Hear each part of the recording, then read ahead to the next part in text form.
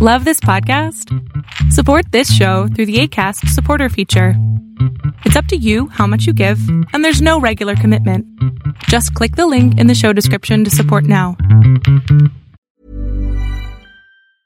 Ryan Reynolds here from Mint Mobile. With the price of just about everything going up during inflation, we thought we'd bring our prices down. So to help us, we brought in a reverse auctioneer, which is apparently a thing. Mint Mobile Unlimited Premium Wireless. How to get 30, 30, bit to get 30, bit to get 20, 20, 20, bit to get 20, 20, bit to get 15, 15, 15, 15, just $15 a month? Sold! Give it a try at mintmobile.com/switch. $45 up front for 3 months plus taxes and fees. Promo rate for new customers for limited time. Unlimited more than 40 gigabytes per month. Slows full terms at mintmobile.com.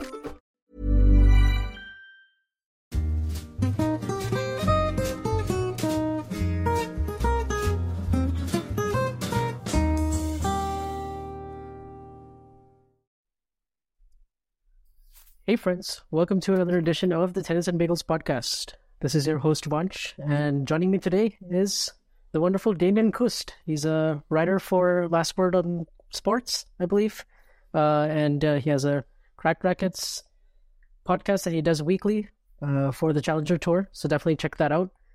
He's a great follow on Twitter as well. So Damian, how are you? Fine, after such an introduction, of course. How could I be anything else but fine? I think this is my second time appearing on the show. Happy to be here again, and just excited to talk about Monte Carlo and all the other stuff with you.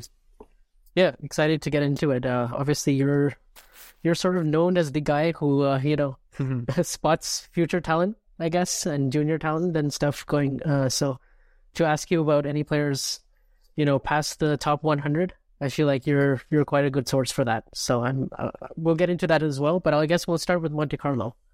Obviously, that was the biggest event on the calendar this week.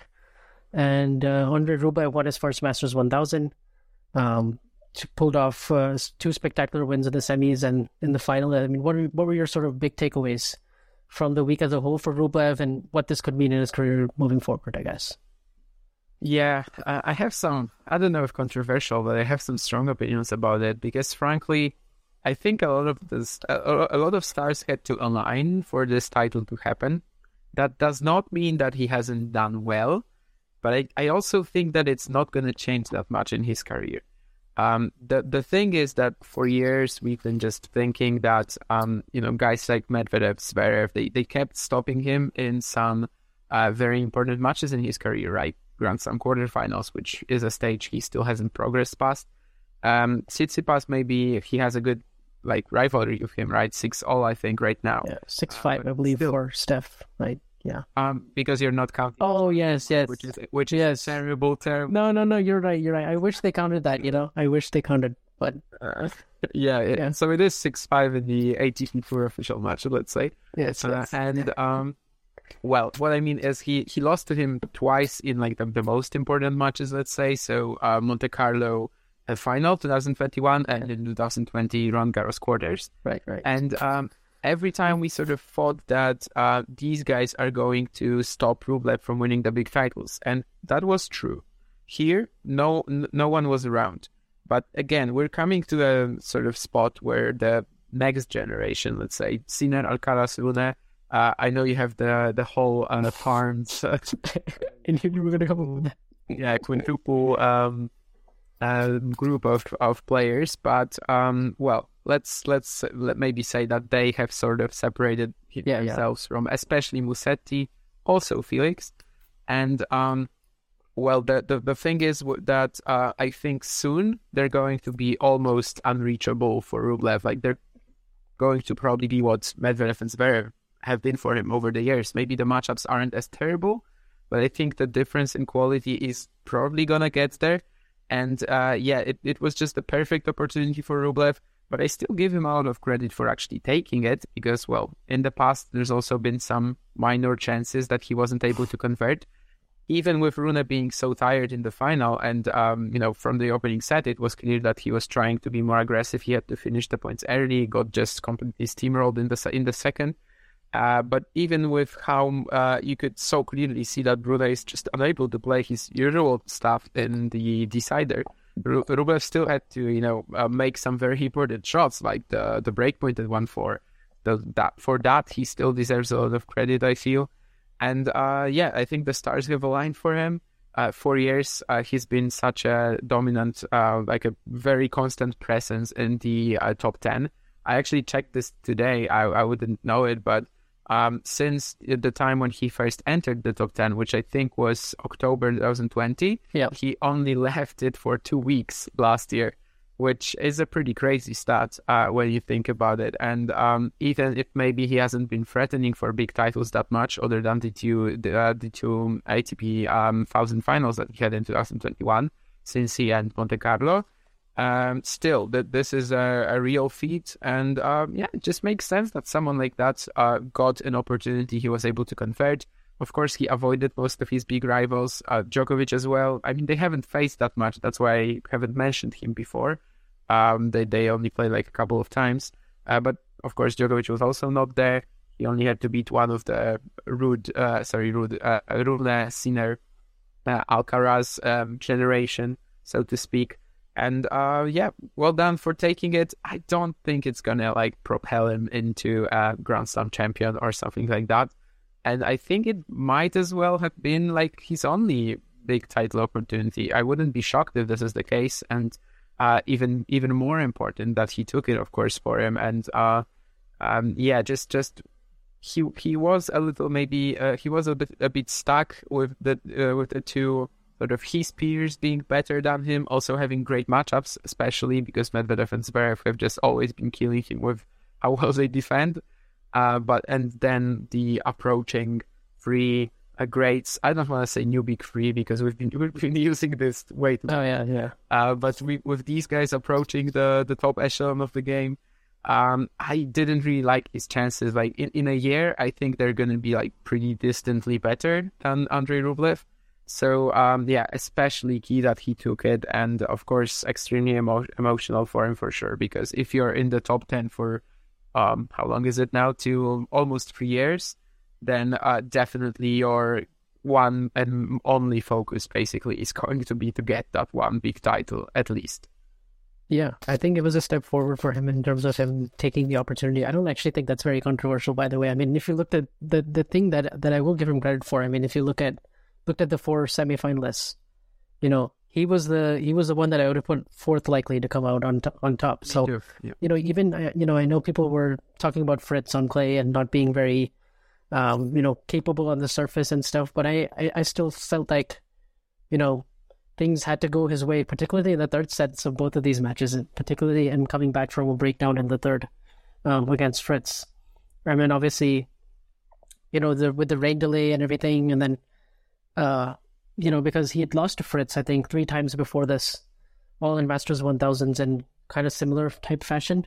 So for him to turn that rivalry around and get a win and then do it in the final, I guess, it did kind of help him that he was more fresh also going into this final, because, Sinner and Rune went late into the evening, and, by the time Rune went to bed, it was probably like 3 or 4 in the morning, and then it was such a quick turnaround from there.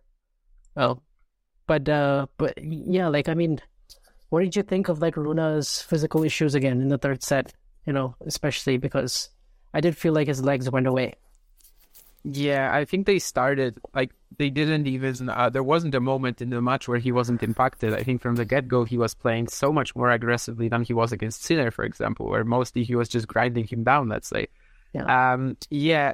It wasn't really something like the match against Deminor in Acapulco or Wawrinka in Indian Wells. I think this was just more explainable because, as you said, he was playing until 10 p.m. local time and possibly went to bed 4 hours later or 5 hours later. So I think this is more normal. This isn't the sort of cramping that Rune used to suffer from in the past. This is just, the same thing happened with Medvedev in the quarterfinals when he beat Zverev, played until 11 p.m., after 11 p.m. even, and then was dead the next day. And Rune just sort of never had a chance of winning this final, but yet almost did it. Which in a way, I suppose, is pretty impressive. He showed a lot of skill in, just playing incredible shots without moving his legs in the first set. There was this one, I think it was 5-5, the first break point. that he saved with a backhand winner down the line. And it was just such an absurd shot to hit with the sort of issues that he had. So, when I saw this, right now, no one is going to talk about this because, of course, he lost that game in the next point. But he was just hitting some ridiculous things to even get himself in the position to win this match. I do feel, though, that if Rune was fully fit, I wouldn't be giving Rublev that much of a chance in this one. So, again, sorry, I kind of don't believe in the Russians still in that sense. But, of course, this is something that we're not going to be mentioning in 10 years. Maybe you ask me in 20 years, and maybe I'm not even going to remember that Rune was fatigued. This is not something that is going to go down in history. This is not something that you're going to find in like an almanac that Rune, the previous day, he played until 10 p.m. and then he came out and already had to shorten the points, playing more drop shots, just press a lot more than he did against Sinner, for example. And this is not something that really matters when it comes to, like, in the long run, the bottom line. So, but still a very impressive effort, of course, from Rune. But I do think that the physical issues stopped him from winning this title. Yeah, I do think that was the end. At the end of it, I was impressed by Rublev's composure throughout the match. I must say, because especially when he lost the first set, normally you see him quite down at that point. Then, usually some sort of visceral reaction, with his racket or with his has some kind of a mini outburst and then has to quickly reset. But I think there was a kind of release of tension in this one, to where, like, he had lost so many matches like this in the past.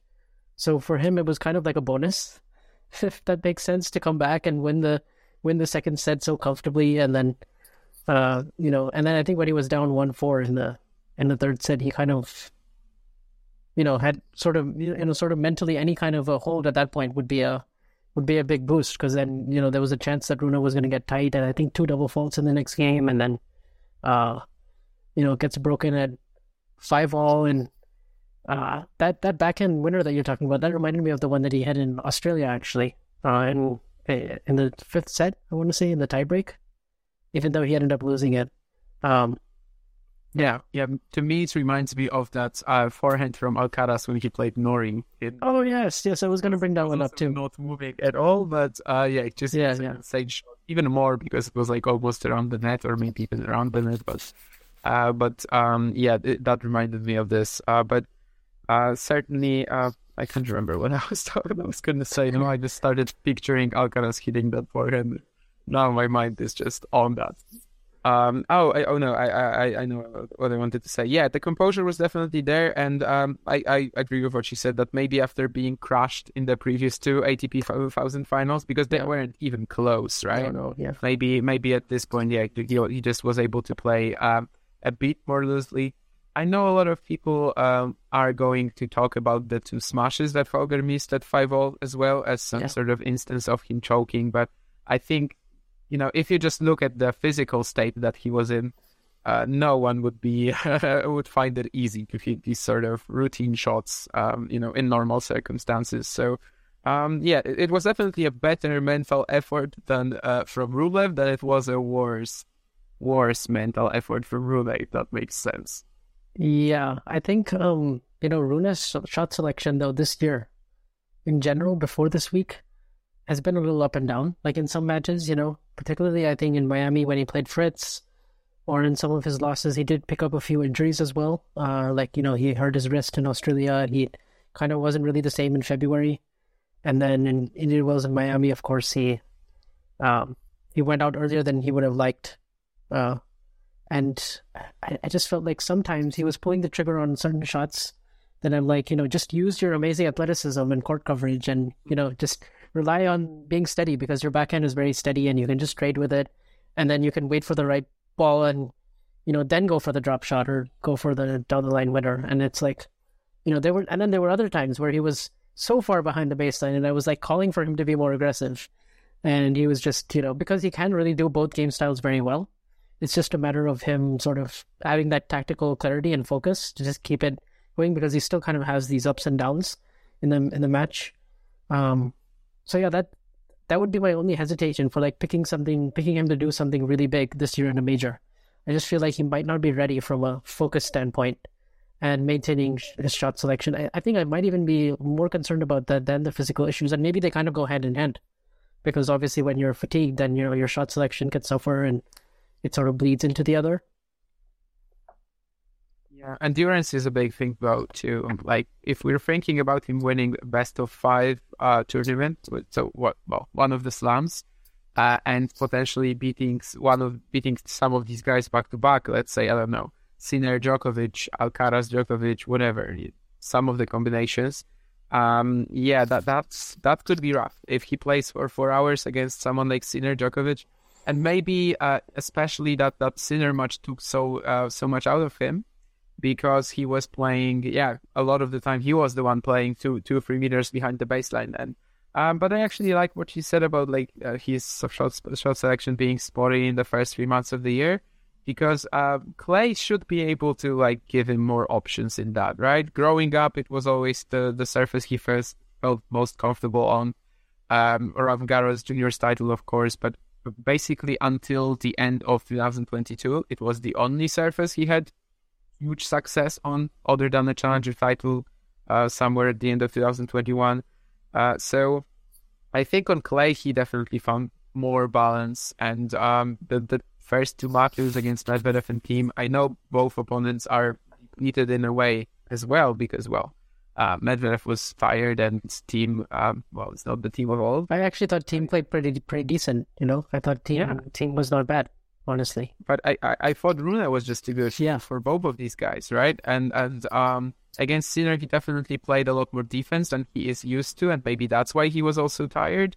But I think, like you said, he has definitely shown that he can do both. He can do basically any game plan available to people in tennis.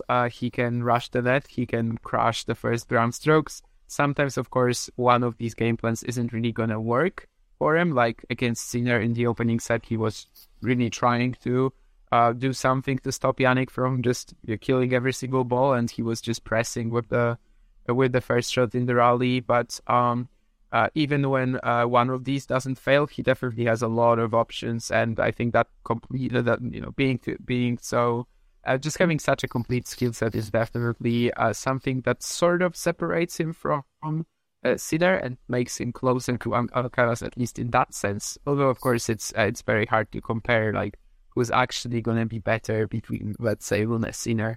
But he's definitely more complete, like Carlos is, than Yannick, who actually kind of reminds me of Rublev in some ways. Just definitely does it better. They are a bit one-dimensional in how they play off the ground, but Sinner just does it a bit more violently. Yeah, and he has that explosive movement and court coverage, and he can hit open stance better. I think that's obviously he can defend better on his backhand, and there are like some subtle differences. But oddly, going into this one, I felt like if Sinner and Rublev played each other, because their games are so similar, and because Sinner does everything a little better, like you were saying, I felt like Sinner would have had a great chance to win his first Masters. But I think also the conditions changing so much in that semifinal, like it's starting in the day when it was windier, and a bit faster in the day obviously and livelier, versus like slow and dead and very like hard to hit through. It just made it so difficult for Sinner to get the ball by Rune, because Rune was doing such a good job of hitting really high and heavy over the net, and he was making like Sinner's backhand, he was kind of making it look average, which is not normally the case. And then he was just having a lot more success, I felt like, just finishing at net, and those natural sort of instincts and touch shots and like the drop shot lob combos. I know Sinner hit that spectacular backhand cross court. That's kind of his trademark now, going back, and instead of doing the tweener, he kind of maintains really good balance, and then he goes for a really good angle on the pass. But I just felt like Sinner had to do so much to win points. And I can't really say he bottled the last 2 sets, because he never really had any lead to start with. He got back from 0-3, right, to 5-5 in the second. But he still did some damage to himself before the break with these 3 games. Where I think that was crucial, because his level dipped so much in the in that game that he got like 100 unforced errors, right? And then after they returned, he still got it back to 5-5. Of course, it's not said that if they were at 2-all, let's say, that Sinner was going to be able to just win the match, but maybe that would have been the case. But I think it definitely the heavier, the wetter conditions did not suit him. They allowed Rune to just have an answer to that power, start using the drop shot, because at the beginning he couldn't really drop shot Sinner because he was just constantly 5 meters behind the baseline, right? And I know he hit that backhand, and it's a very smart choice, of course. Like almost always, it's better than the twinner. But in general, in like these cat and mouse play, Sinner doesn't really hold up, and Rune was able to sort of get to that. But Sinner will definitely be very disappointed. I frankly didn't think he was going to win his first tournament in, ATP 1000 in Monte Carlo. I think it's more likely to happen on hard courts. But when I saw that first set, when I saw how he was just destroying every single ball, and it was pretty funny because even when he had like a routine sitter forehand, he was still going at it with like 170 kilometers an hour. They were constantly showing on my TV feed the speed of Sinner's forehand. And he was just going at it so hard. And I saw him crushing Rublev in the opener. And then I started believing. And when what you said about Sinner Rublev, I wasn't really sure like what to think about who would be better for the Russian. Because as you said, they're similar. Sinner does everything better, but at the same time, Rune has all these other options that can sort of make Rublev at least a little confuse him at least a little bit. And I think if we saw 100% fit Rune, then probably he also would have been able to do that more to Rublev. Of course, he was kind of overplaying the drop shot in the actual final that we saw, but he had to finish points earlier, so that's one of the main ways to do that, I guess. Whenever you play a drop shot, it's 90% chance that it's gonna be finished, whether it's you winning the point or the other guy, who knows? But it's certainly gonna make the points shorter. Yeah. Someone who did actually use the drop shot pretty well, is not someone you would associate with the drop shot, was Fritz actually in this tournament, because I think he talked about the drop shot not being, it doesn't have to be very good on clay, because, you just, as long as you push your opponent back and you hit heavy to the weaker wing, then you have so much court to work with that, you can always just disguise it. You can almost just disguise it, but even if it floats a little bit past, let's say, the immediate doubles alley, like just near the net post, like you're pretty much good. But I guess in talking about Fritz, I mean, I had him getting to the final, so I was very confident that he was going to do well on clay. Just, I didn't really understand, like, the whole consensus of, like, Fritz not being a great clay court player. Like, I know we have a history in America of, players not doing very well on clay, and this was the first time a man had even made the semis since Vince Spadea in 2003, Monte Carlo. But I just felt like Fritz has been putting in the hard yards on clay ever since, his first junior final, I think it was against Tommy Paul in 2015. Roland Garros, he made the final. I think he played the full clay season in 2019, and he seemed like he was very committed to getting better on the surface. But I just feel like with his improved game now, we didn't really get to see that evolution, because last year he was injured the entire time, and he lost a very close 3-setter to Davidovich Fokina. And I thought, okay, and he wasn't even healthy in that match because he was just coming off of a super tiring, sunshine swing, and I think playing in Houston also. And when he didn't play in Houston, I was like, okay, yeah, I'm picking Fritz to do some damage here, because Wawrinka played very well, I thought. Lehecka was pretty good for about 2 sets. He found a way through him, and then obviously he was very impressive against Tsitsipas, who I think is still coming back from the shoulder thing.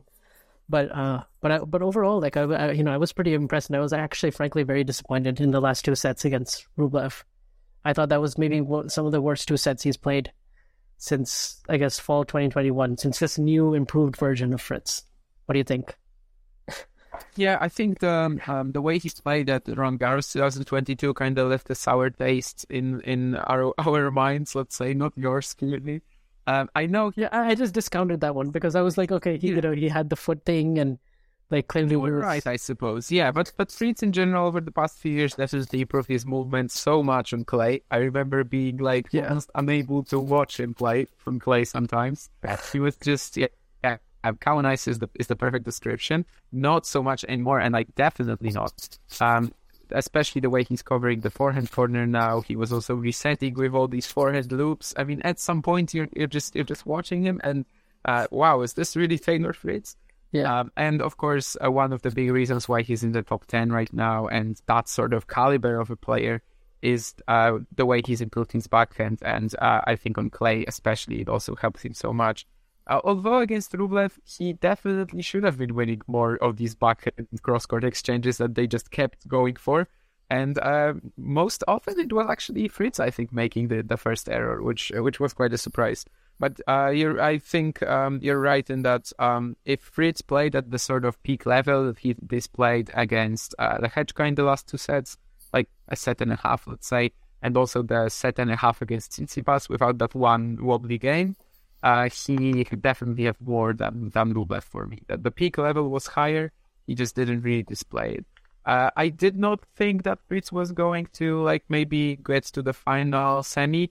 I thought he might be quite vulnerable early because the draw was tough. I mean, Wawrinka, the Hedgeka in a row, that's already a big test. And I guess it was a big test because, as you said, Wawrinka played very well. He had 5 set points in the opener, and that was basically all he had energy for. So we have no idea what would have happened if he actually converts one of them. And the Hedgeka was honestly comfortably outplaying Fritz for the first set and like a few games. I even remember watching it and like thinking that this is where you see the difference of the movement.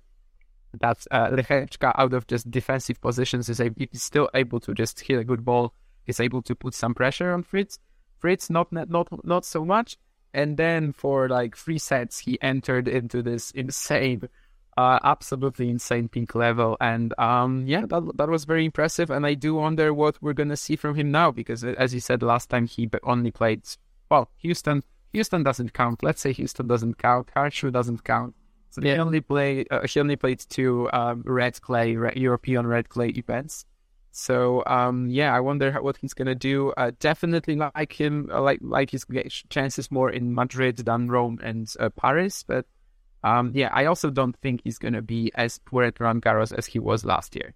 So that's actually after Monte Carlo, that's one of the most exciting storylines, honestly, on the ATP tour for the remainder of the clay season. What is Fritz going to do? I think Munich plays pretty fast as well. So maybe he can have his chances there. Of course, the draws this week are next week are kinda weaker with the free events. So there's definitely some chance for Fritz to already go beat them. Yeah, and I think Fritz has done a really good job of like improving his floor this year because even last year he went on these really big runs, but I didn't feel like he was able to win consistently with his, let's say, B or C level. But I feel like he's doing that more often this year. I mean, he's 13-2 in tie breaks. He's he's really his only bad loss, I think, would be like the second round of the Australian Open. But aside from that, I think bad because it was straights, right? Yeah. But it's not like actually bad. I mean, Popperin was pretty insane. He was playing out of his mind that match for sure. Yeah. But no, I think I agree with you about his movement because like his explosive movement is so much better than it used to be. I think in general, even on the hard courts. And I think the extra time actually on the clay, like it bodes well for him because anything like shoulder height or anything remotely short, he's just going to crush. And if you have, especially on his forehand, I think like that's another shot that's improved because now he can just terminate the point straight up with his forehand, and he doesn't like to come forward. So for a guy who doesn't like to come forward, I feel like if you have such a strong weapon from the back of the court like that, to just he can go behind the opponent, he can just crush, he can laser that thing for a winner. And I actually think his backhand has always been really good because when he was coming up in juniors, like I remember watching him in Memphis 2016, like when he made the final there and then lost to Nishikori, I was like, okay, he's able to hang with Nishikori backhand to backhand. Like I feel like the ball striking perspective, the ball striking is very good. Like I feel like once he connects in the middle of his strings, he can be very precise, he can find really good angles. And he can do that, honestly, against Tsitsipas. He was taking the ball super early and going down the line really quickly.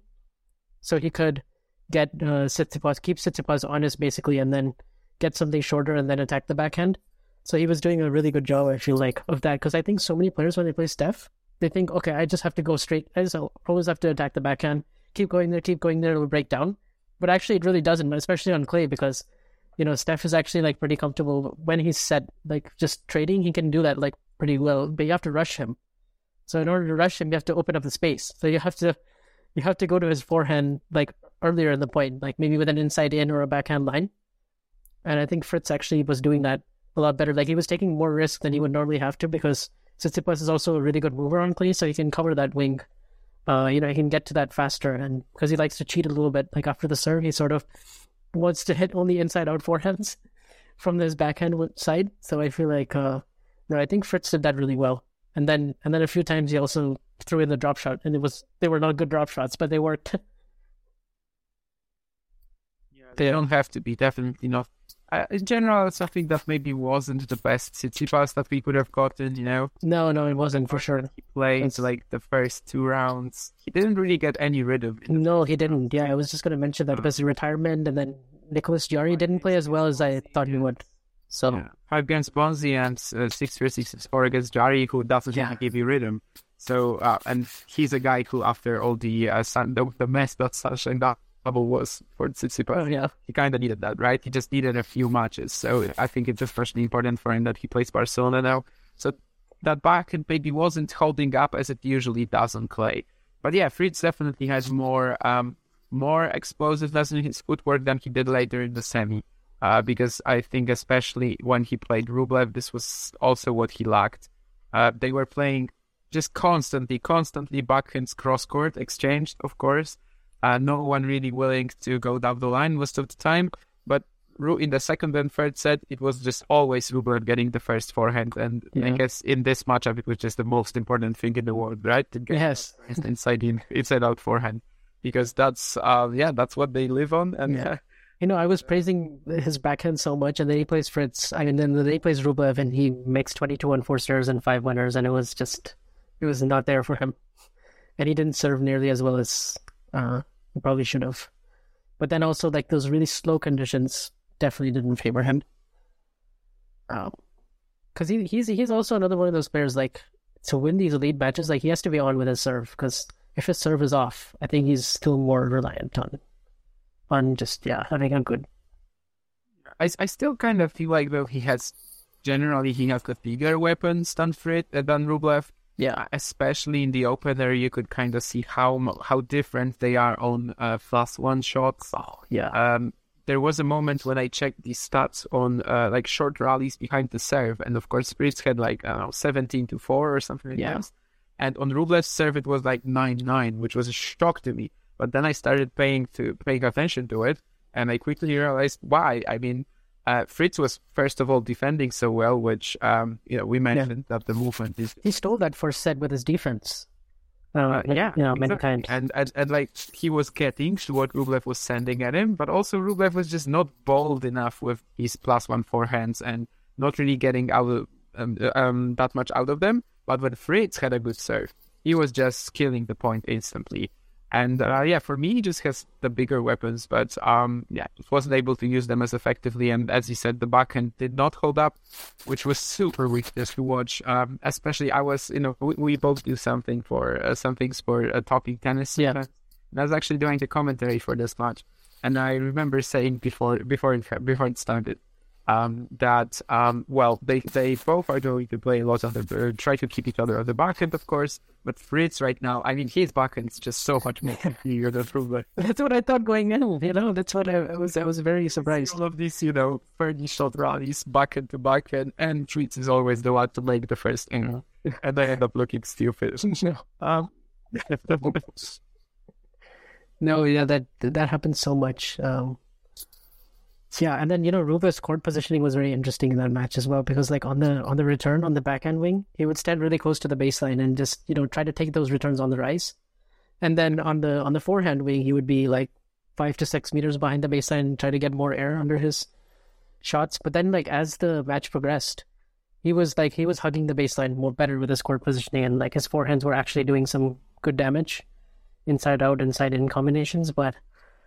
Yeah, I think overall I left that match just feeling very disappointed about Fritz's level really the last 2 sets. Like I was obviously, like I had to credit Rublev, but I just felt like, man, Fritz normally doesn't lose a match like this now. So we will That's how I felt after the final. I was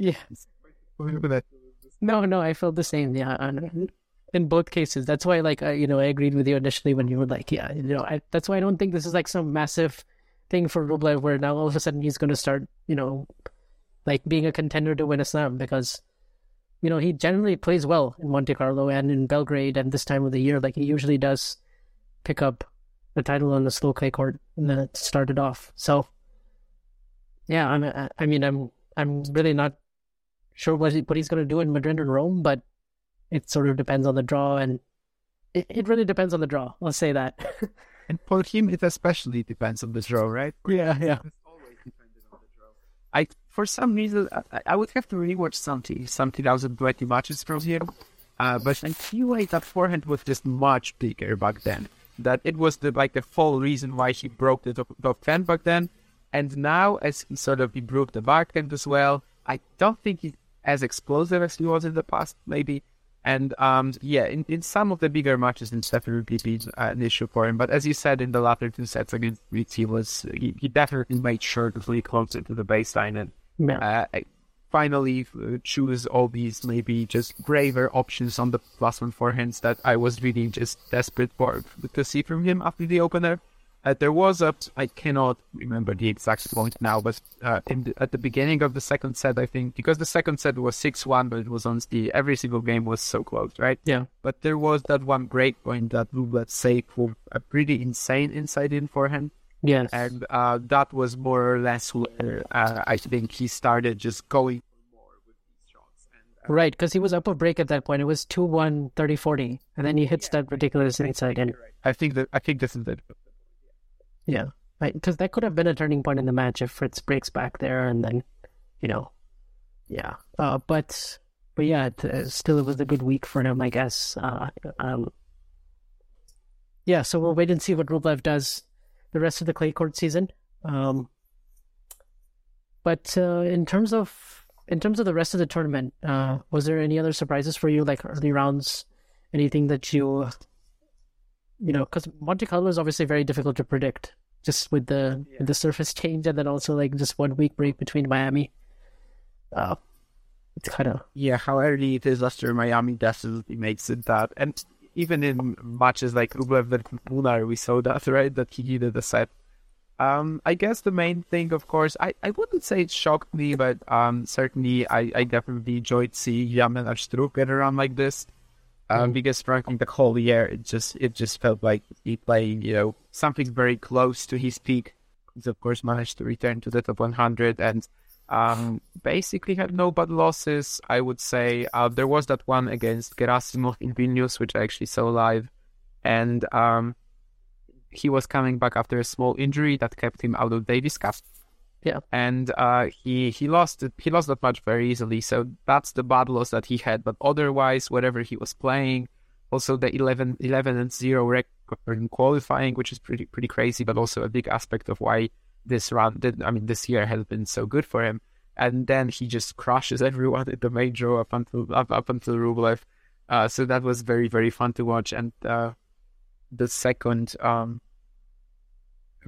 the second ATP 1000 quarterfinal of his career, and at the age of 32, maybe there is still a chance that he can get that first ATP 2 title. That's something we're always gonna look at when it comes to him. Munich is a good chance, I guess. This is his only ATP final. I remember, last year I was even I was talking to him in Braunschweig and mentioning that, like, do you still think you can win that title? And it's just a storyline that I think everyone wants to see. If not, him winning a title, then maybe coming close again. And just a storyline that we want to see continue. And especially after this sort of year that he had in 2022, particularly the first half where he was, I think, like 2-13 up until Wimbledon or something like that. I had a foot issue that he had to also. Yeah, he got injured. He injured himself in Miami last year, and then he had. Then he missed like most of the clay court season. I actually think the clay is like his best surface because it gives him. I would agree. It gives him more time. Like you would think grass. He's pretty good on grass too, but I think with the clay, like he has more time to set up his big forehand after the serve, and it's kind of like the John Isner thing, where it's like Isner's best result is Wimbledon semifinal, so we think like, okay, that's his best surface. But he's like always been like fourth round of Roland Garros quarters. Yeah. That kind of thing. Isner, it's clearly not. Yeah. Isner, you could definitely... for Struff, I would agree that it's clay, but he's done well everywhere. But for Isner, it's definitely not grass, Yeah. Somehow he got that, well, almost made it to the final, 26-24. Right. But yeah, I definitely agree with you that Struff's best chance is probably in clay, but you wouldn't really be shocked to see him make a final on grass and hard either. And yeah, just love this round for him. Of course, it would have looked better if he just managed to serve it out against Ruud at 6-1, 5-2. Now it looks like a competitive match where it really wasn't. That's right. But yeah, just absolutely crushed him, which I guess was one of the main upsets of the event. Maybe not necessarily the fact that Struff won it. Probably after what he did in the first two rounds, you could kind of think that he has a chance. But yeah, just the style in which he did it, particularly until 6-1, 5-2, of course. The Casper Ruud, though, he's obviously struggling still. I know he won Estoril, last week, and he looked good at times against Kecmanovic, and obviously Halis was playing very well that week, and he managed to squeeze that one out in the third set tiebreak. But I still think his confidence and the penetration, like especially also his backhand, I think was much better last year around this time and the rest of the second half of the year. So like, I'm kind of waiting for Casper to like get it going, now, because he's got a lot of points to defend in like Rome and Roland Garros, and I think he'll start to make some progress, but I don't know if he'll, I don't think we can expect him to defend all the points that he did last year and finish number 2 in the world, or get to the finals of ATP finals. Like it was a career year for him in terms of that. Yeah, making some finals definitely seems like a bit of a stretch for Casper Ruud, especially on hard courts. On clay, you could imagine that, but then again, against most of the opponents he could face in the final, he would have been easily beaten, and that's what happened. Probably one of the worst Grand Slam finals, honestly, that I remember. But yeah, I just wonder how much of that is still coming from that weird warm-up that he had, not having the off-season, going for that Latin America tour, then having an off-season in February. I mean, he's already stated that it was an error. Yeah, he admitted it was a mistake, for sure. Yeah, I wonder how much of his struggles right now, and I know he's won in the story, and yeah, he played pretty well there, but how much of his struggles right now that are still going up until this day, I wonder how much of that is actually still the poor preparation that he had. And my assumption is that it's probably a big factor. Yeah, pretty much agree with all that. I guess also the other highlight, of course, was Medvedev on clay, getting to the quarters. And yeah, more Medvedev off-court stuff, really. But but also the match against Zverev that he was able to tough that win out, because, yeah, Zverev surfed it twice, and then, he had to save those 2 match points in the tiebreak, and Zverev missed this second serve return on the backhand for one of them, and then the other one he sort of played very passively, but Medvedev took advantage, and he actually, between this Medvedev-Zverev rivalry, like all these matches go down to the wire. It feels like, all these third sets since 2018, Medvedev has come out of the clutch and sort of like found the answers. And Zverev is like, you would think these last 2 times they played, you would have thought, Zverev would have had a big advantage coming in, at least on paper. Just with his shots doing more damage on a slower court. Indian Wells, Monte Carlo, like 2 of the most slow courts out there. And, he still wasn't able to convert one of them to wins. So I think... yeah, it's definitely psychological as well in some moments. Was it you that put this poll on Twitter?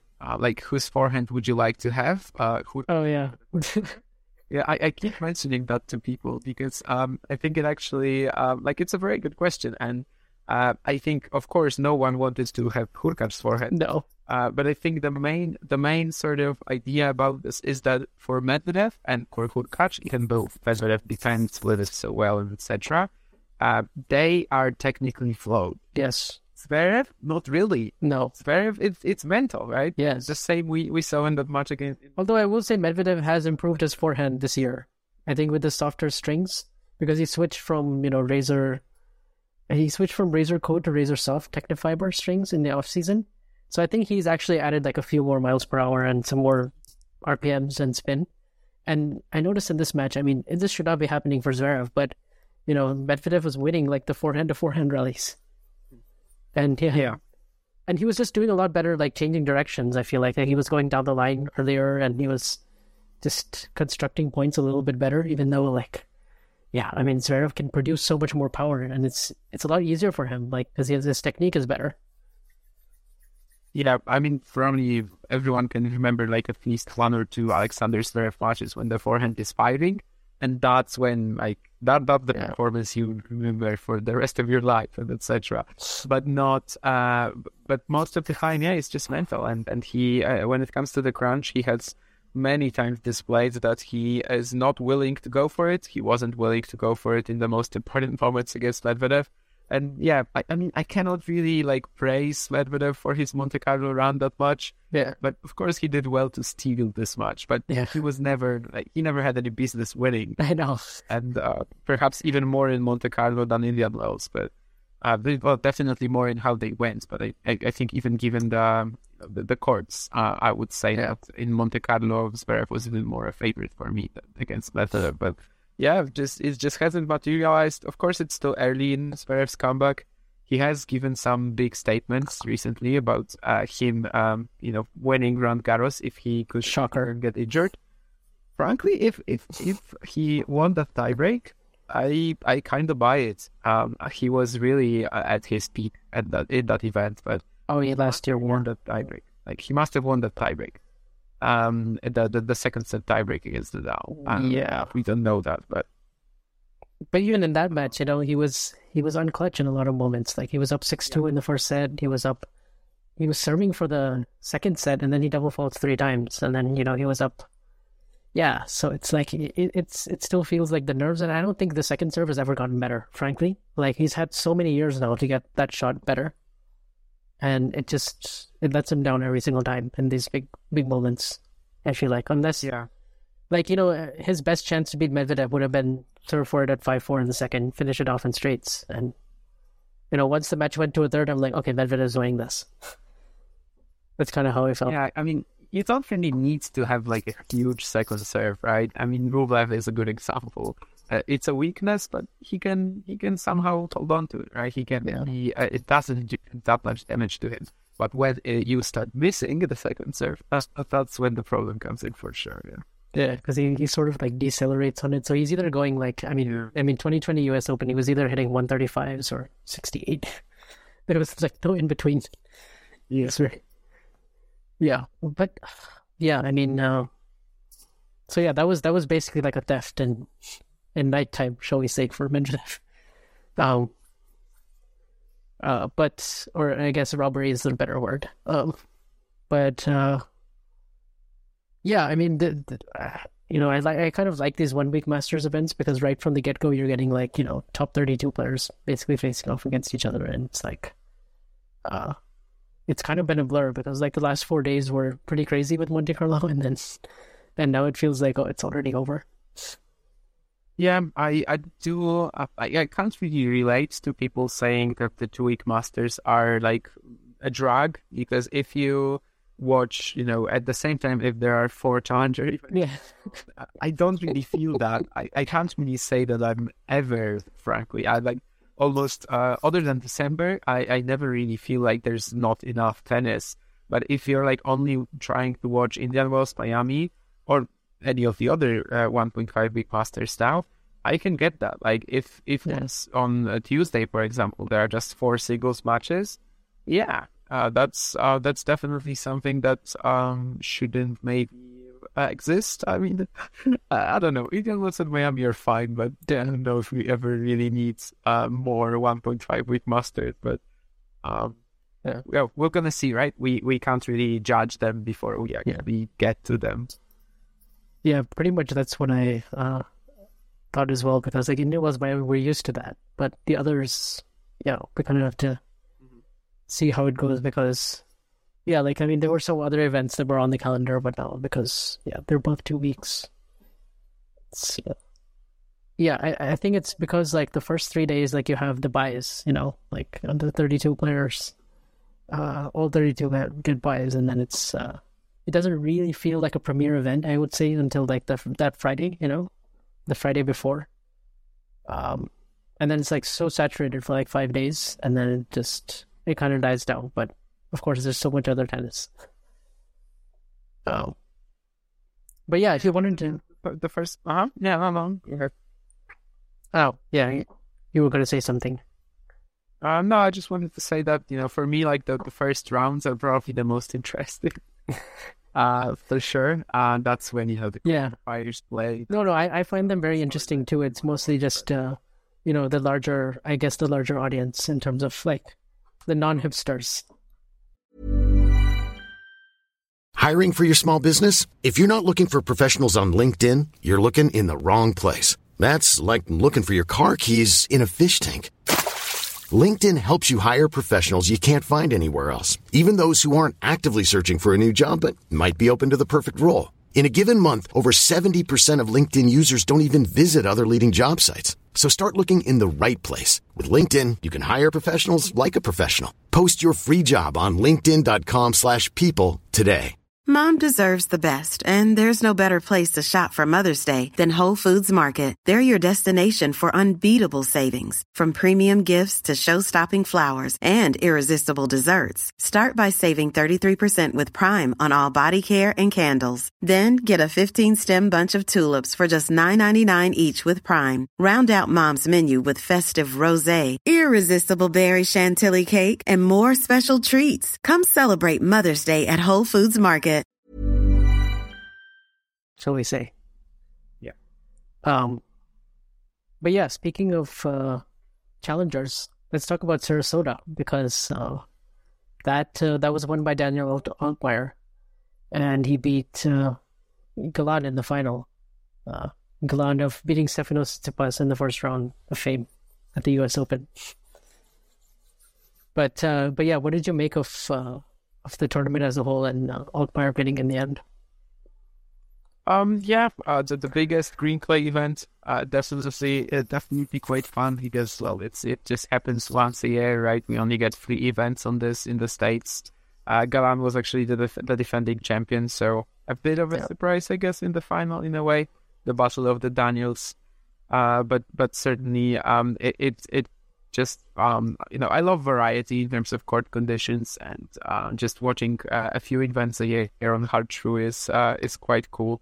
The more usual bounce rather than clay, the faster conditions, and both guys definitely enjoy it, especially this year. I mean, in recent years, you could maybe even make an argument that Altmaier has been similarly as successful on hard courts as on clay, or something like that. And Galan, as you said, I mean, he won he defeated Tsitsipas, but since it's been a very tough road for him. But both guys basically secured their Roland Garros main draw spots, I think, with these runs. Not sure if Galan was really fully in danger. Altmaier definitely was if he didn't go deep, and the cutoff is tomorrow, so quite huge for them as well. And anytime also we get these American challengers with really nicely packed with HD quality or like almost HD quality on the stream and the commentary, that's very cool for a challenger enjoyer as well. But I thought in the final Altmaier was just able to create so much more when it comes to offense of the backhand side. Neither guy you would really say it's their better wing. Altmaier, of course, has a one-hander, but probably one of the more stable ones on the tour. And compared to Galan, he was just able to do so much more with it, and then eventually find the opening with the forehand, move the Colombian. A little bit surprised, I guess, that he won his title, because he was really struggling with Martin Damm in the opening round. But in the end, of course, he gets the 125 points. He's actually going to travel to Munich as well, which is going to be a very hectic and. Oh wow! Yeah, that's a really quick turnaround. And he plays Karatsev in the first round. Yeah, he got a wild card for this, so I guess he will be very tempted to go. But we'll see how he actually plays when he gets there. Maybe they can give him a Wednesday start. That would certainly be of some help. Yeah, for sure. I mean, he was 2 points away from losing in the first round, so to hold the trophy at the end is definitely good for him. Yeah, I mean, I spoke to you about this before the podcast, but I think, I expected a lot more of Altmaier once he beat Berrettini in the 2020 Roland Garros third round, I believe it was. Like after that run, I would have expected he would be a solid top 60 player by now. So he's 24, I guess, so he's still got some time. But hopefully this will actually, propel him to something better on the clay. I feel like he can actually do some damage with the backhand. I guess the 2020 Roland Garros was just a little weird as well, right? I mean, right after the pandemic, not everyone got that much play on clay beforehand. There was only Rome, and there were some peculiar results. Of course, not in the end because Nadal Djokovic played the final. That's what you would expect, but Altmaier was definitely one of the stories of the tournament back then, and he has not really come close to replicating that since.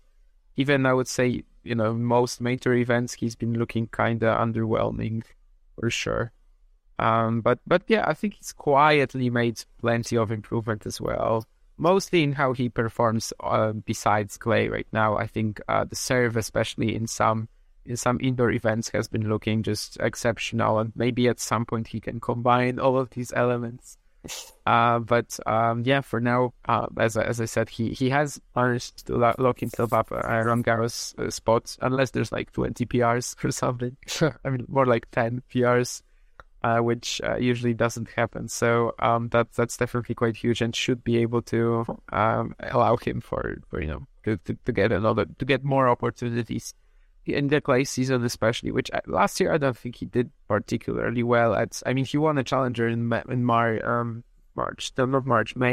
Yeah. But otherwise, I think on the main tour he just fell kind of flat every single time in the European clay season.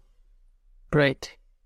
I think he won a challenger in Ecuador, right? Was that at the end? That was might have been at the end of last year. At the end. Yeah, that's at the end of the year. Yeah, he won back to back in Lima and Guayaquil, and in May he won Heilbronn over Andre Martin, now banned for doping. Right. Yeah, because I remember he beat Cecchinato and Correa, and that would have been at the end of the year. The final, I think, in Ecuador. Yeah.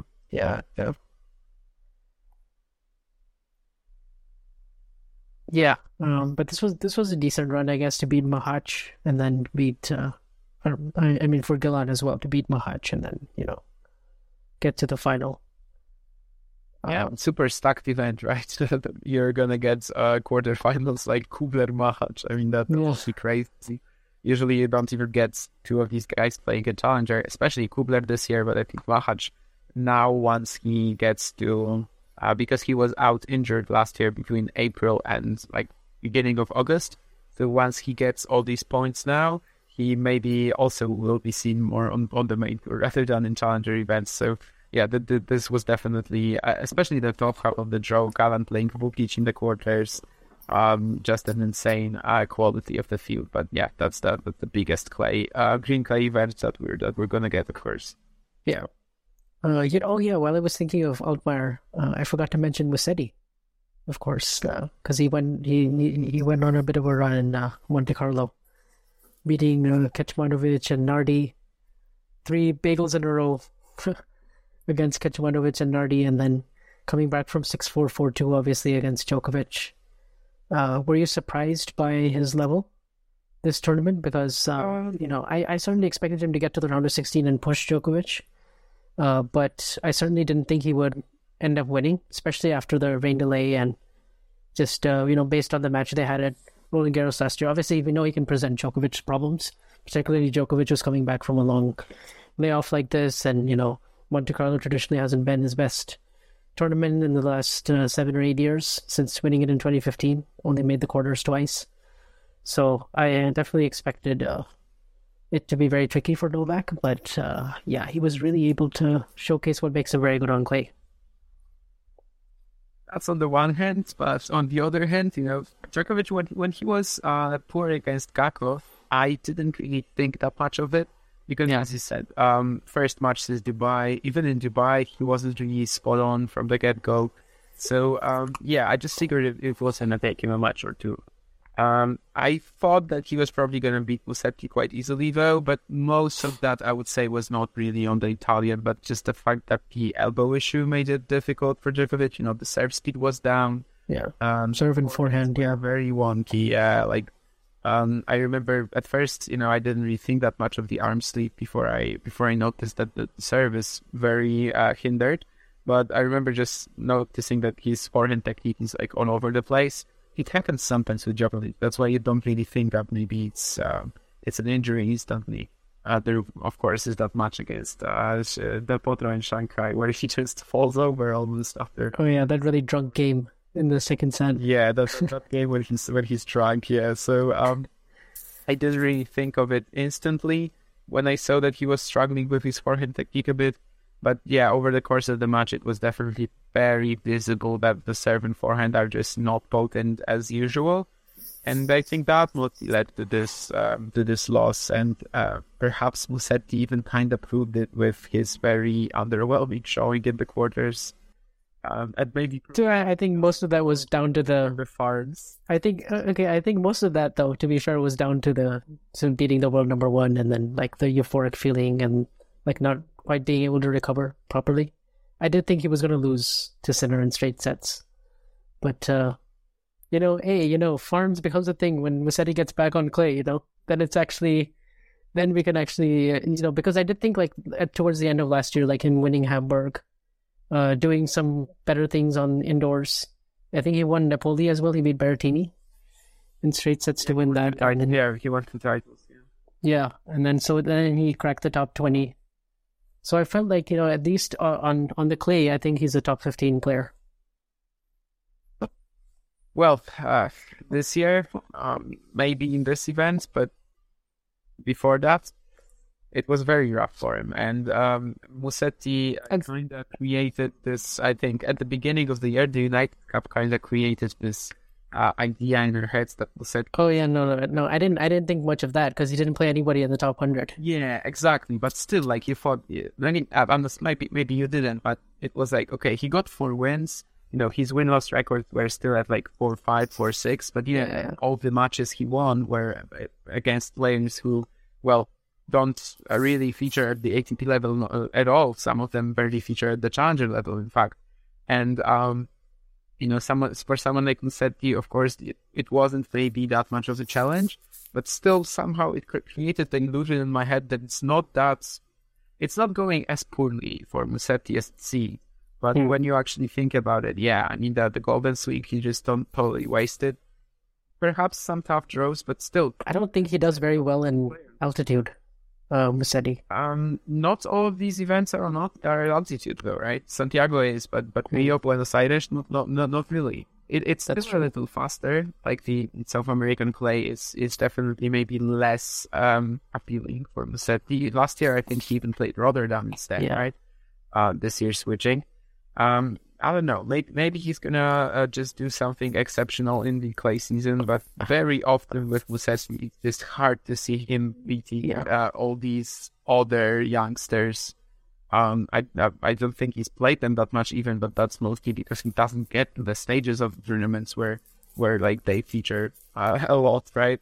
And he just has so many tools in his repertoire that I think a lot of the time he doesn't really know what to choose. Which is fair.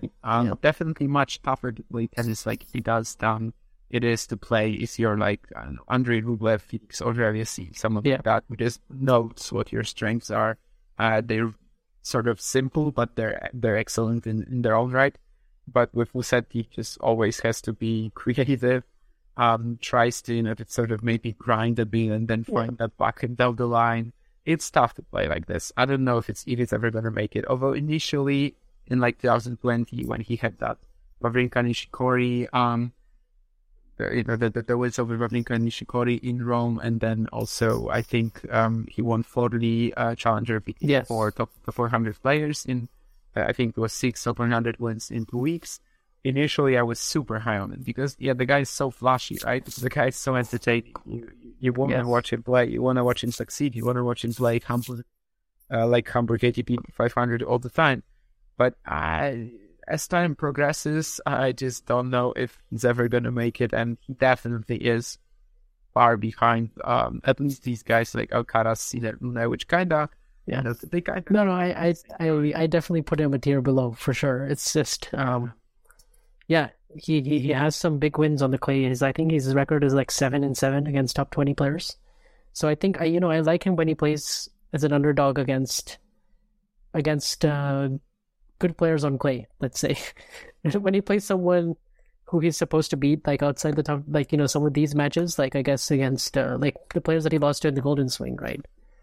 I mean, most of these matches were like 6-4, 6-4, and he got his serve doesn't do nearly enough damage. His forehand is breaking down constantly. His he has all the variety and he has all the tools, but it doesn't really like win him consistent. It's not like a consistent way of building points, So I feel like he's and then also his forehand potency goes way up for some reason when he plays on a slower clay court. Because like tennis abstract, they have this measure. It's like, I don't know if you've seen, it's like forehand potency, backhand potency, and it's like out of 100.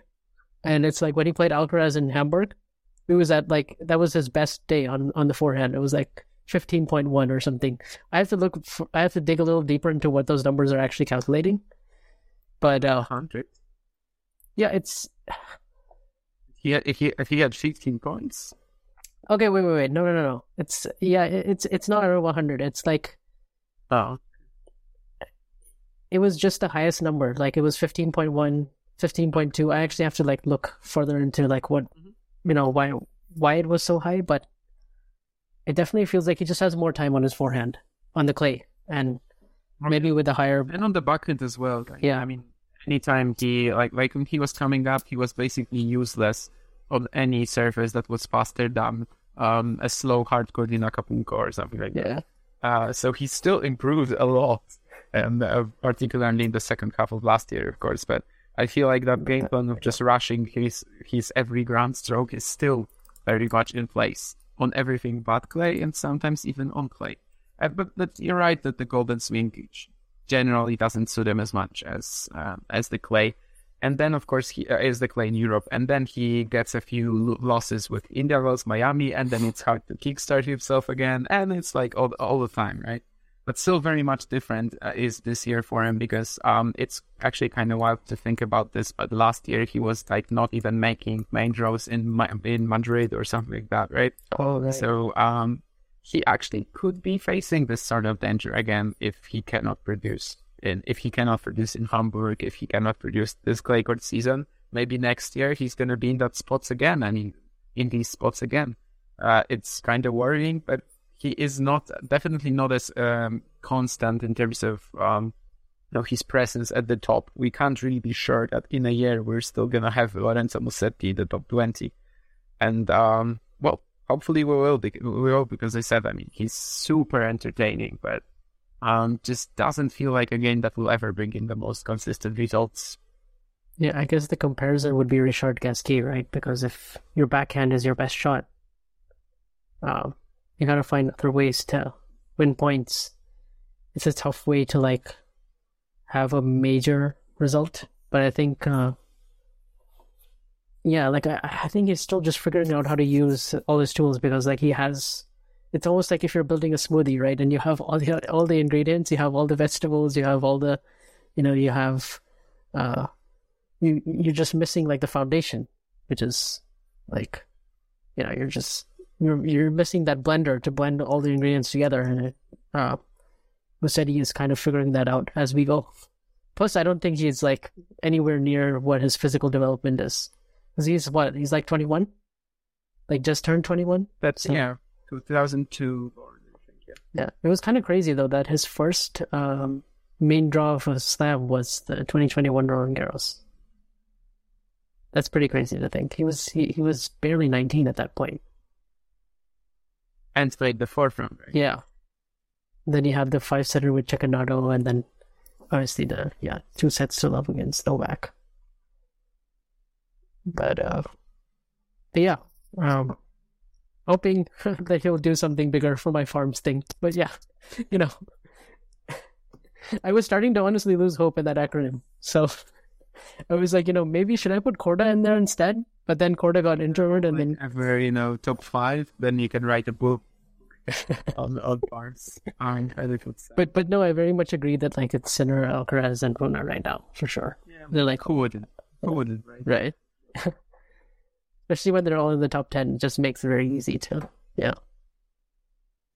But in terms of Stuttgart next week, are you looking forward to the return of all those top WTA players?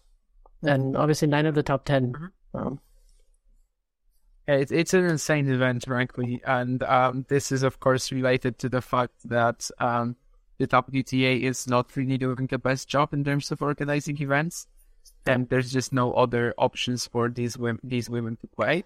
I mean, maybe they would have been in Stuttgart anyway. Stuttgart was always very strong, right? So that's not really what I'm saying here. But like players who are not in the top 30, they cannot play this event unless the qualifying. But even the qualifying is really strong. And just what are you going to do as a player ranked 50, 70 on the WTA tour right now? There's just nothing for you to play. You need to play some high point ITFs, but it's also, you're then playing for 125 points at the most. So it's really quite terrible that this happens. But at the same time, this is why we get all of these insane first round, second round matchups. You can play a Grand Slam champion or a top 10 player in every single round. And it's just insane. I mean, Krejcikova, Samsonova, and then play Sabalenka. Come on, it's just absolutely impossible. But yeah, in general, this event I think always brings out some pretty good quality. I really like the indoor clay combo. It's fast. It's a little faster than what we get usually, but for my preferences, this is really nice. And I feel like in the past, definitely the Stuttgart, the Porsche Open or whatever. Has brought out a lot of good stuff out of the players there, and of course that is helped by the fact that the fields are so strong every single year. Yeah, and usually you see like a lot of the beginners do very well, like some of the fighter ball strikers. I mean, I guess like the people who you don't necessarily associate with having really great Roland Garros results.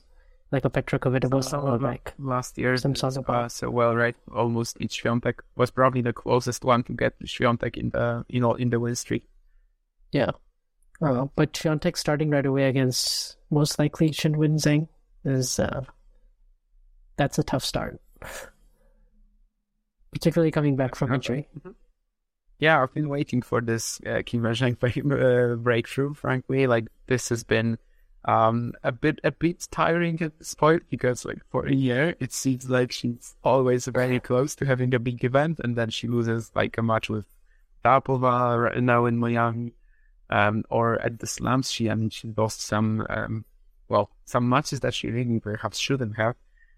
She's playing Alicia Parks in the opening round as well, which we both were very high on, but I don't know if on indoor clay she can do it. Of course it's still indoors. But obviously either of these players will be a pretty tough test for Swiatek right away, both with huge serves. So, not a given that Swiatek is going to load deep here, not a given that she's going to win it. And yeah, even last year when she was in this insane disposition, she, Samsonova was probably the match where she struggled most during that 37 match win streak. So, even last year, it kind of proved that itself that in Stuttgart, it's not a guarantee that she's going to be that dominant. Of course, she also won 3 other matches, but I guess only the way she crashed Sabalenka was like mightily impressive. Otherwise, she kind of had a pretty good draw as well. This time, it looks like the draw will be much tougher. She's not gonna play Evelis in the second round. At least that's definitely not gonna happen. Yeah. Do you think Swiatek is winning Stuttgart? Or do you have someone else, frankly, in your mind? I mean, I can tell you that I don't think she is going to win, but who is going to? But I just think if she is to play the first event after coming back from the rib injury, also with some mental question marks recently, with just how easily she's been, I don't want to say giving up, but maybe not really fighting to her dash, but in the matches, she either wins very easily or she just loses just as comfortably for the opponent. So if she has to play something like Kim Van Zheng, then it's looking at the draw, I don't know, Vekic or Sakari or Pliskova. That could be an easier round maybe for her, but yeah, if she has to play Rybakina and Sabalenka back-to-back as well, I don't really like her chances of the title, but of course she's one of the main contenders anyway. Yeah. Yeah, it looks like all the top 10 players are in except for Pegula. Yeah, because Pegula, I think, was the only one who played Charleston, right? And they kind of swapped in this way that Pegula played Charleston and all the other years. So I'm still got, unless I'm maybe forgetting about Bencic is there. Yeah, I don't think she's here, but I don't know if Bencic is in the top 10 right now even. I think she's just outside the top 10. Yeah, she could be like 11, 12. Yeah, 11. Right. Yeah, this field is absolutely loaded. I mean, Ostapenko, Raducanu was the first round. So is Goff and Kudermetova. The sickest one is probably, Goff, Kudermetova, and Krejcikova, Samsonova, right? That's like the most. Ranking-wise, probably it's even Goff, Kudermetova, but you could argue that maybe Krejcikova, Samsonova is even stronger, but yeah. Kasatkina, Badosa as well. Of course, Badosa isn't really that high in the rankings right now. She needed a wild card, but still, that's huge. Yeah, Goff is 6th and Kudermetova is 13th in the WTA rankings. So we have only 19 spot places combined, I guess, and yet they meet in the opening round. Yeah, I mean, if you're gonna do this, at least don't give the seeds buys. At least. Maybe they could expand this draw a little bit because, it's... Especially if there's no other events. Yeah, especially if there's no other events. Exactly. But, that's it for the WTA, basically. And then next week, we also have Barcelona and Munich and Banja Luka, which I guess is the first time there's an event in ATP level in Bosnia. In Bosnia, Sarajevo probably didn't have one, right? And that's probably the only other option. Banja Luka has had a challenger for years, but I doubt there was an ATP event in there or in Sarajevo. Although, actually, no, it was a challenger, okay? Because I started Googling Sarajevo ATP, but it was a challenger. So yeah, it would seem like that. Yeah, and of course there we have Rublev, Djokovic, Kecmanovic, Chorich. Lehechka's playing as well. I mean, we could get, Wawrinka and Djokovic in the first round. Well, really? Yeah, because it's Wawrinka against Luka Vanash. Winner of that plays Djokovic. I haven't looked at the draw even, but I can pull it up right now. But wow, that would be a great story. Wawrinka, Djokovic in the right. Yeah. And then Djokovic is probably most likely to get a Serbian player. Well, actually, yeah, unless Grigor Barrera comes through in that section. Usually isn't that good on clay, but I guess Lajovic, Krajinovic, they're also not in that great shape. I would love for Medjedovic to do it. Djokovic is also funding his career, right? Right. And that would make for a very fun quarterfinal matchup. I would love it if Hamad did it, but I don't know how realistic it is. He had a very strong moment in March and then suffered a couple of disappointing losses, so not sure. But wow, Djokovic, Wawrinka, Djokovic, Medjedovic. I really want to see both of these. Hopefully the players deliver. Yeah. Are you high on Luka Vanash as a prospect? Yeah. just straight up no, honestly. I mean, he has this sort of a game where, of course, he's 18. He gets to the top 100. Super impressive. Of course, he's extremely good for his age. But I think at the ATP Tour, it's gonna be a struggle for him. Maybe on clay is his best chance. But in general, I think just for now, he's just going to be overpowered very frequently. He recently got his first ATP Tour win, right, in Estoril. But otherwise, he has kind of struggled, and I just don't see it for him at the top level. Like, comparing, these French guys, Fils definitely has it, and Panache, I just don't know if he's ever going to be able to establish that. Although I think that if he does a Chun-Sin Seng, which by this I mean if he gets to the ATP level, winning a few challengers, but is somewhat underpowered, and then like only wins a few matches for 6 months, I think it would be easier for him to bounce back than Seng.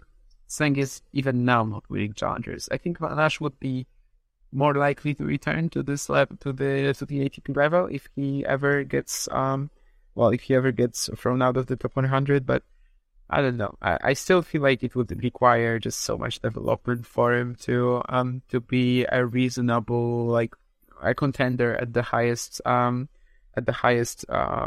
possible categories of events. But of course, I always say that, it's so much easier for players with big weapons to predict how good they are going to be. You would probably, I wasn't watching tennis back then, or at least I wasn't aware enough, but you would never probably predict that Gilles Simon is going to be as good as he was, right, when he was coming up or something like that. So, or Diego Schwartzman. So, I have this, I have this a bit of an asterisk where I say that if he does indeed end up being a huge star, it's simply unpredictable. But for what we can see from him right now, not really. Yeah, from what I saw against, from what I've seen from him so far, I'm not super high on him either. So. Yeah, there's that. So I mean that event overall, I think the biggest question mark for me will just be how is Djokovic's elbow, and that will kind of decide how he sort of progresses throughout this clay court season. Because basically, we've seen the last 2 or 3 years, by the time Rome comes around, he's usually in the final or winning it, and then he sort of carries that form into Roland Garros, and then it probably gets harder from quarterfinal onwards, but he kind of just builds up his peak physical fitness to peak there, I guess. And then of course we have Munich, where it's I'm interested. I don't think Rune is going to play after Monte Carlo. Yeah, this is the final, it's possible. But he's defending the title. I don't know. Good venue for him, I think, with how the courts play. Well, but he could also, even if he plays, he could also be a candidate to lose any. If he plays Hanfan in the second round, that's not really that easy. But yeah, it's possible that he will draw. I kind of, I kind of expect it from Rublev as well. Yeah. And of course, Baniluka not good. Right. Rublev is just going to keep going, I think. He's one of those. I don't think he ever takes a break. So. Yeah, he's like the Dominic Thiem of old, where he used to play 60 matches before Wimbledon and then suck during the second half of the year. Yeah. I think someone literally asked him in one of the ATP videos, the questions, do you ever go on a holiday? It's no, maybe only for 5 days. But the other storyline for me will obviously be Thiem, just monitoring his progress, because like most people, I so desperately want him to, get back to... Monitoring his what? That's maybe a little too much, but I certainly felt a bit cheated when he played that much against Alice in Estoril. When he was saying that during practices, he felt that his forehand is coming back, that his forehand has the spin, has the power again. And then he plays this sort of awful, I just have this sort of an awful performance. But with the draw he has here, I think he's very likely to get a few wins, right? Lestienne has been also kind of injured recently, played Shelton in Estoril and wasn't really fine. He's left terrible form, so... Yeah, certainly a big chance for Thiem to get something going. I don't think he'll ever get back to his previous level, but he can be a very successful tennis player, and he even proved it at the end of last year, right? Yeah. I guess the curious part for me is just sort of what happened between Vienna and the start of this year. Yeah. Yeah, that for me is like, I almost think he might have been better off just playing through that period, but it's difficult to say, because at the same time I still thought that layoff would be a good thing for him. To just, a little longer off season. That long a layoff as well, right? Like, what else was he going to play? I think he was signed up like Paris, Sava Challenger and Paris, and definitely 2 more events. So it wasn't that long a layoff, I guess. That's true. But anything else from this week, or we covered it all? I guess we did. Of course, there's also Barcelona, which I don't think we mentioned. Oh my goodness, yeah, you're right. Yeah. I mean, Barcelona, obviously the return of Alcaraz, and still not at all in the draw, but Tsitsipas, obviously, I'm curious to see whether Tsitsipas can bounce back this week. I think that'll be something I'll keep my eye on, because, I mean, he's the guy that really needs matches, right? And also, he just needs to win a 500. He still doesn't care. Yeah. I mean, he's lost 9 finals. He's playing Kachin and Brouwer in the second round. That's super gettable. Shapovalov, frankly, could have a chance against him. Yeah. I don't care about his form. Just in an individual match, he can always do it. Yeah. But if he can push through that, the opportunity is pretty nice, I think, other than Sinner, even in his half. It's not really looking that threatening, so definitely a good event. Lost for him to regain some confidence. He lost to Alcaraz here last year, right? Can't remember what the event was. Yes, in the quarters. Quarter, because Seni was that crazy match when Carlos saved. Against Divernor. Yeah. Yeah, he had that insane forehand pass on one of those match points. Yeah. But yeah, I mean, so Alcaraz, I pretty much expect him to kind of pick up where he left off, to be honest. I don't think he really needs much time. Like him against Tiafoe or Fokina would be fun, and honestly, every match of his is fun. But yeah, wow. I very much agree with this statement. Definitely, I think he's a very worthy successor of the biggest names we've had in tennis. Yeah. In that, he's just really entertaining whatever he does, basically. I also kind of expect him to just, just considering him the biggest favorite for Roland Garros at the moment, and just think if he plays Barcelona, Madrid, Rome, Paris, he's bound to win at least one of these events, and maybe even more. I wanted to say at least 2, but no, I know. I think it could happen, but the only thing is I'm worried about his health. Is he going to be able to sustain Barcelona, Madrid, Rome, and Paris, all in this stretch? Last year he didn't. He withdrew, right? But maybe he can do something like this again. Just play Madrid, Barcelona, don't play Rome. Yeah. I almost want him to play Rome, though, instead of Madrid. He's already won Madrid, and then, could just...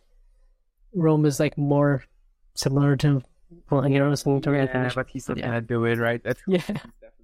That's true. But you're very right that of course the conditions are much different between Madrid and Paris. Much bigger jump. I remember last year that I was definitely also pushing. What can I do? But I remember being very happy that Świątek has decided to withdraw from Madrid and just plays Rome, Paris in May, because that definitely felt like the right move, especially after winning Stuttgart. And you're very right that it would make more sense to skip Madrid than Rome, but it's not happening if you're a Spaniard. Yeah, definitely. And then also I'm curious about Wu Yibing, of course, because since Dallas we've not really seen much of him, Is he the Alicia Parks of men's tennis? Maybe, yeah. I mean, I wonder if that's going to be the case, because of course at the challenger level he's done, he's achieved great results other than indoors, but so far, both Indian Wells, Miami were very disappointing. I don't know if it was one of the slower courts in Miami, but they definitely made it look like that. But he just couldn't hit through any, either Davidovich, Fokina, or Schwartzman, if they had that tough match with Munar. I don't know. I definitely want to sort of see how he does first.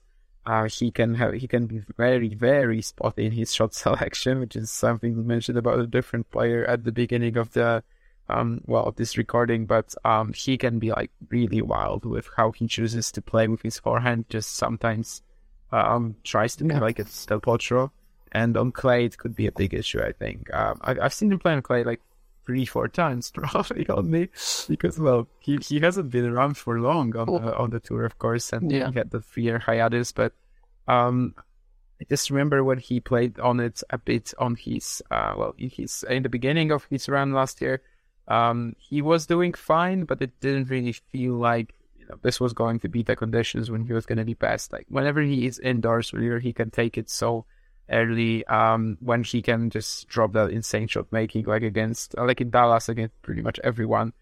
That was such a strong round, and I mean he played like a top 20 guy for sure. But I just have to see if it's translatable, and it would make him very similar to Alicia Parks. In fact, that indoors she played like a top 20, top 50 player, and otherwise he's struggling for wins. Who probably would get more than Parks, at least looking at what we are seeing from them for now.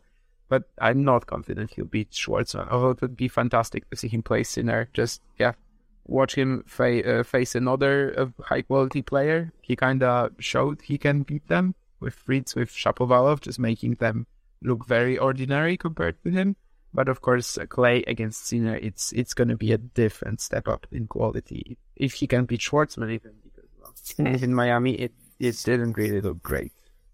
Yep. And then the good thing for Parks is at least Stuttgart is indoors, but it's on. Yeah, but she already lost in qualies, right? So no, she's in the main draw now. Yeah, because lucky loser. Yeah, but she plays looking at her easy loss against Korpach, I don't know if it's gonna help. No, but I was kind of excited when she beat Korpach yesterday. I was like, oh, indoor clay, okay, yeah. She can do it. She can do it here. But yeah, we'll see how she fares against Zheng. I guess either would be a tough matchup for Świątek, but definitely, Zheng has to be the favorite there. Yeah, and then of course I'm keeping my eye on Ben Shelton as well, because this sample size for him is so small. Ben Shelton. Yeah, very winnable. McDonald. Wow. Yeah, and even Rude. It's. Well, I mean, he's beaten him already, but on clay, maybe in Madrid. Right. Yeah, I mean, he lost to Dimitrov in Monte Carlo. And then before that, he played that match against Team, but he was honestly very sick that day, so I don't really read too much into it. And also, I mean, this was his second match ever on the surface. Yeah. I mean, honestly, at this point, it's just, it's good he's playing this, and whatever the results are, it doesn't really matter. With the Australian Open quarters, he's like giving himself a lot of leeway, and at least until January, to basically suck during the clay court season, and for this not to matter. But this is the right call for sure. Same thing like Nakashima did a couple years back, or like Fritz, I guess. Just pushing himself to play more on clay. Even if maybe results-wise it wasn't really that important, and maybe he would have been better off. I don't know doing what, because all the main tour events are on clay, but just not forcing himself to that. But you have to. If Shelton, and of course he thinks that he's gonna play on the ATP tour throughout his career, we all think that, and in the long run, it's definitely good for him. So. Yeah, I don't really care about his results in this clay court season. It's just important that he gets the practice there. Yeah, exactly. And personally, I would love to see an Alcaraz versus Davidovich-Fokina quarterfinal. That would be my one, because I mean, like watching ADF and Indian Wells. Honestly, probably the highlight of my day when he played that match against Khachanov in Indian Wells, and then he lost to him 2-2 in Monte Carlo, but. Man, another guy who has all the shots, but the shot selection. Because he has that similar ability to push you behind the baseline and then throw in the drop shot, and the athleticism is kind of off the charts when it's on.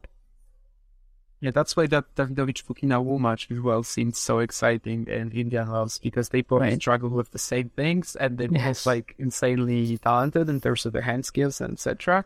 But when when they actually played, it was just Wu making countless errors, while Davidovich Fokina was defending just far too well. But yeah, I can get why you would want that. I'm honestly not that big a Davidovich Fokina enjoyer. Not really sure what's stopping me from that, but I don't really watch his matches that much unless he plays against a very exciting opponent, which Alcaraz would be. Yes. No, I think amongst all the players born in 1999, like I think he might have the highest ceiling. We'll put it that way. Doesn't mean he's gonna do the best, but didn't you like put out a list of them or something? I did, yes, and I think Fokina was the most popular answer. So. And for like it's like Fokina, Divinor, Etcheverry, like Shapovalov, like actually other names. Wasn't Li Wu there as well? Yeah, Li Wu was there as well. Yeah, so I think I was probably vote for him, just like in terms of the sheer peak. But yeah, I can totally get Fokina. I remember this list was like not that impressive. Like that there were stars of the game, right? Yeah. So I guess my bear fear wasn't exactly that rich in at least stars of the game. It is rich in tennis players, just like every single year. Right. But I think we'll probably close shop here because we covered quite a bit of ground. Otherwise, we're in danger of doing like a 6-hour podcast.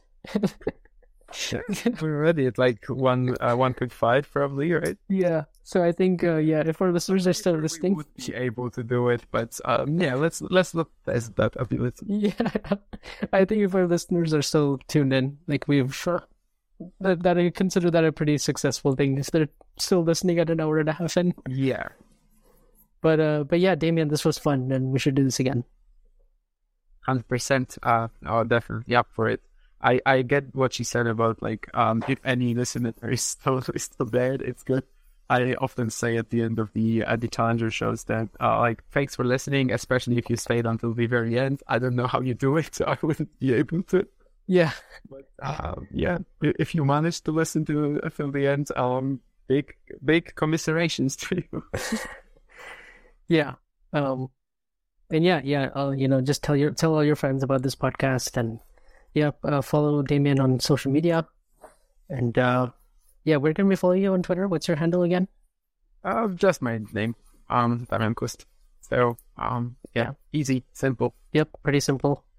And I think Owen and Andre will be back on the show as well soon. So stay tuned for that, and we'll see you next time. Thanks.